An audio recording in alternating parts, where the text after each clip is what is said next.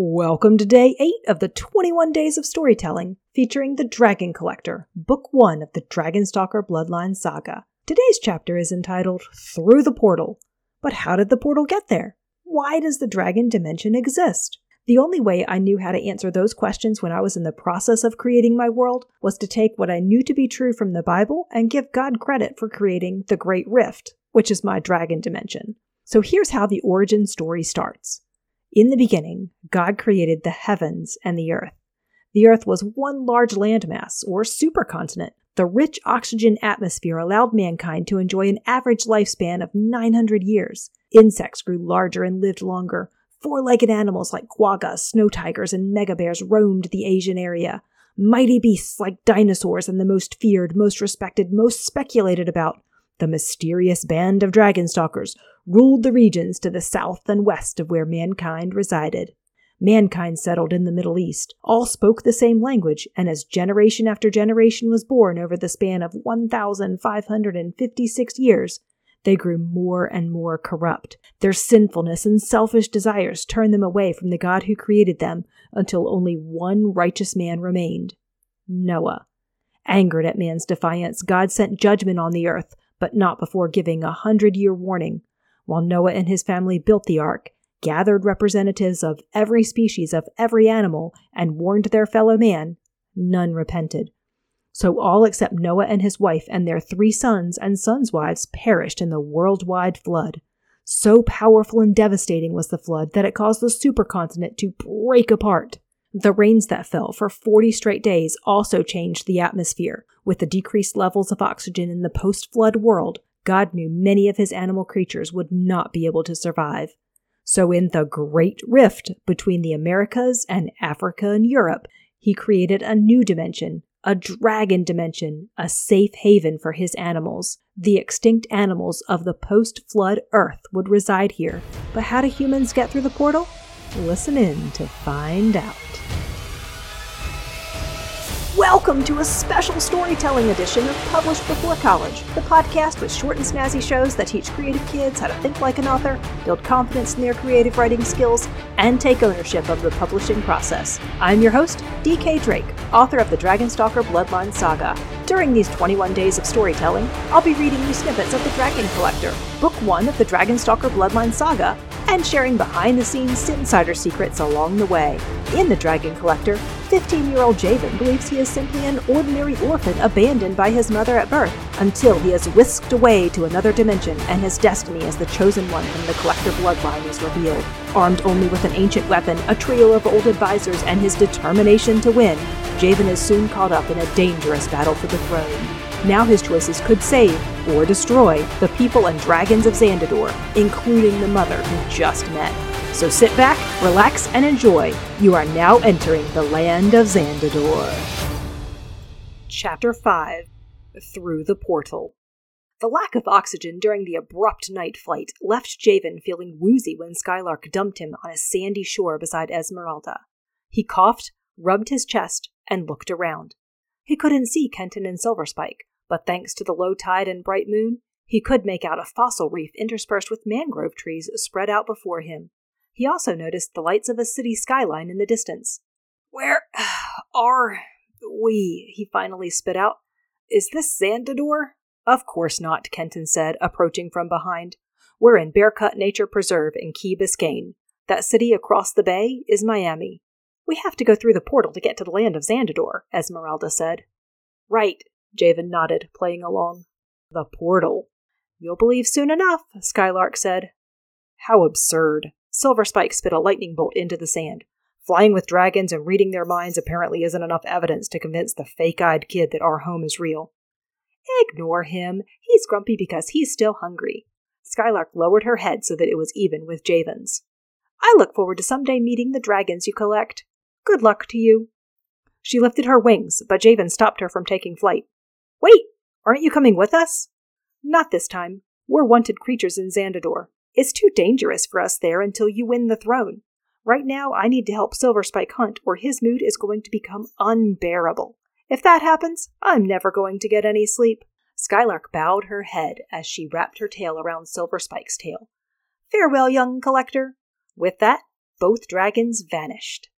Once the breeze from their departure subsided, Kenton spoke. "Come, let's get you two through the portal." "You're not coming either?" "I'm an outlaw in Xandador. Keeping my dragons a secret from the Earthlings can be tricky, but living here is ultimately safer for the three of us. Once you win the throne, we will return." "How am I supposed to win the throne if you don't teach me how to do the whole dragon collecting thing?" "Ravier, my grandson, your grandfather, will teach you." "My grandfather?" Javen froze at the thought of meeting yet another blood relative. This sudden influx of relatives after a lifetime of loneliness was difficult to process.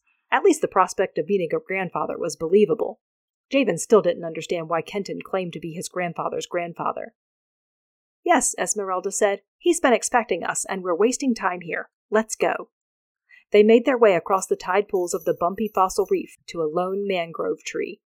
3 paces from the left of the tree, Kenton pushed a chunk of fossil about 5 feet long and 4 feet wide to the side to reveal a dark hole in the ground. "Down we go." "Down there?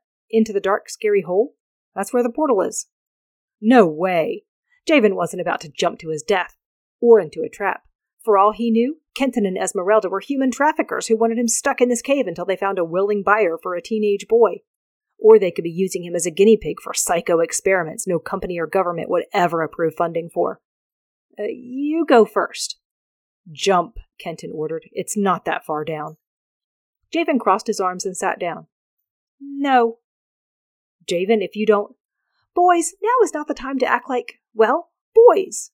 Esmeralda pushed past Kenton and lowered her legs into the hole. Looking directly into Javen's eyes, she said, "I expect you to follow me." "Yes, ma'am." With a curt nod of her head, Esmeralda jumped into the darkness. Javen heard a thump. Great. That meant it was his turn. "I'd prefer to see what I'm jumping into." Javen retrieved his phone from his pocket and turned its flashlight on. Once he could see the ground below, he eased himself into the hole and let go.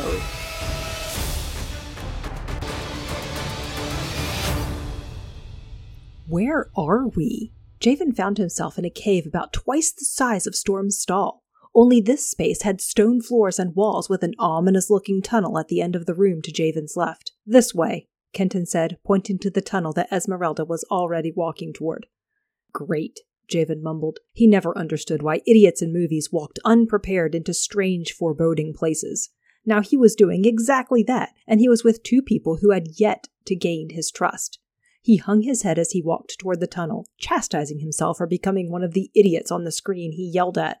With Esmeralda leading the way and Kenton keeping Javen stuck in the middle, they descended a steep flight of narrow stairs much farther below ground than Javen was comfortable with. He was starting to feel too claustrophobic to breathe when the stairs dead-ended into a room the size of his twin bed. "We're here," Esmeralda said. "We're where?" "The portal room." Javen wanted to point out that they were surrounded by rocks at the end of a cramped staircase with no portal in sight. Instead, he focused on something just as obvious. If this is the portal room, how do the dragons use the portal? They could never fit through that hole we jumped through or navigate these stairs. "There's a larger entrance to the room from the other side," Kenton said, "but you have to do a bit of swimming to reach it. The other side?"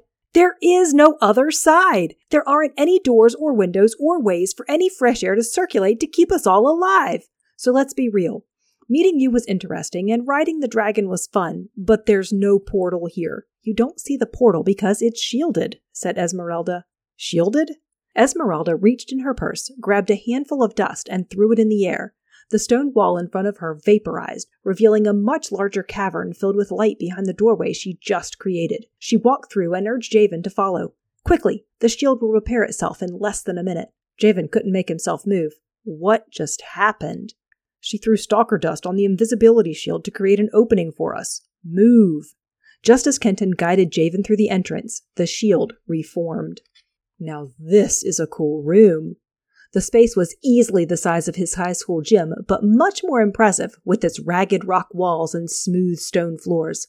But the central focus of the room, a colorful octagon glowing on the wall straight ahead, left Javen too awestruck to remember to turn his flashlight app off. He simply stood as silent as a statue, shining his light at the octagon that dominated the 20-foot-high wall. "If you think this is impressive," Esmeralda said, "just wait until you see it activated." "How do you activate it?" by inserting the 4 types of Dragonstalker scales on the dial in the right order using precise timing, turning the dial right 3 clicks, then left 7 clicks, then... how about you just watch? Good idea. Javen felt like a midget as he approached the glowing wall. Once he was in arm's reach, he could see that the massive octagon was actually a mosaic of dragon scale pieces of varying shapes and colors. On the wall to the left of the octagon was a much smaller circle that looked to Javen like a pie plate with 4 triangle-shaped slots. That's the circle that captivated the attention of Esmeralda and Kenton. "Kenton," she said, "the scales." Kenton reached in his bag and retrieved 4 scales, 2 white ones and 2 gray ones. Esmeralda took the white ones first and inserted them simultaneously in the right and left slots. She waited for 10 seconds, then inserted the gray ones in the top and bottom slots. After 10 more seconds, she turned the dial to the right. It clicked 3 times. She paused for 5 seconds and turned it to the left until it clicked 7 times. 3 seconds after the final click, she pushed the dial in. A low hum, followed by flickering scales within the octagon, caused Javen to take a few steps back. He wasn't sure if this thing was about to explode or suck him in. "Can you read the pattern?" Kenton asked. "Shh," Esmeralda whispered. "I'm concentrating." Javen watched Esmeralda watch the flickering lights on the octagon. He bit his lip to keep himself from asking what she was doing. Whatever it was had her complete attention. After several minutes, she finally spoke. "Got it." "You're sure?" Kenton asked. "It's been a while since you've deciphered the code. If you don't get it right..." "I'm well aware of the consequences, Kenton. Just trust me." "What code?" Javen asked. "What consequences? What's going on?" "The portal to Xandador is set up in a triangle network," Esmeralda explained. "I believe you will here on Earth call it the Bermuda Triangle. The network is always on and will take us to North Xandador, which correlates with your Bermuda, or South Xandador, which correlates with your Puerto Rico. But it's not activated until I dial the numerical address of the other end of the portal in Xandador. I have to dial the right number the same way you dial a number when you use your phone.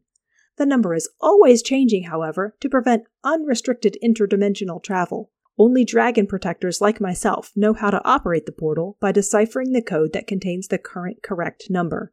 I have 3 tries to get it right. And if you still get it wrong after the 3rd try, we'll drown in an acid shower." Javen gulped. "That's not good."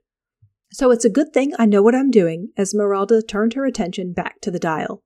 She tapped a gray scale twice, a white scale once, the other gray scale 9 times, the other white scale 6 times, and the first gray scale 3 times. The giant circle blinked off and on and off and on. Then the lights of the scales began flickering again. "Oops." "Oops?" Javen and Kenton asked together. "I know where I messed up. I'll get it right this time." She tapped the scales in the same pattern but started with a white scale. When she finished, the giant octagon blinked off and on and off and on and off. The 3 of them stood in silent darkness for several seconds, until the lights of the scales surged on, 10 times brighter than before. The lighted scales began whirling around like a pinwheel. The whirling slowed, and the scales seemed to melt together, creating a watery rainbow in the wall. Esmeralda smiled and hooked her arm around Javen's. "Ready to go home?" "We're walking through there?" "It'll feel like you're walking through a vat of jello in the middle of a windstorm in the dead of winter," Kenton said.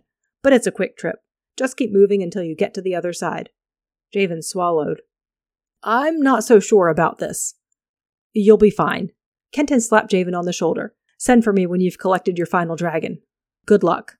"This is too bizarre." Javen unhooked his arm from Esmeralda. "I want to go back to the ranch." "You promised me 3 days, Esmeralda said. "So 3 days is what you're going to give me." She reclaimed Javen's arm and tugged him with her into the watery wall.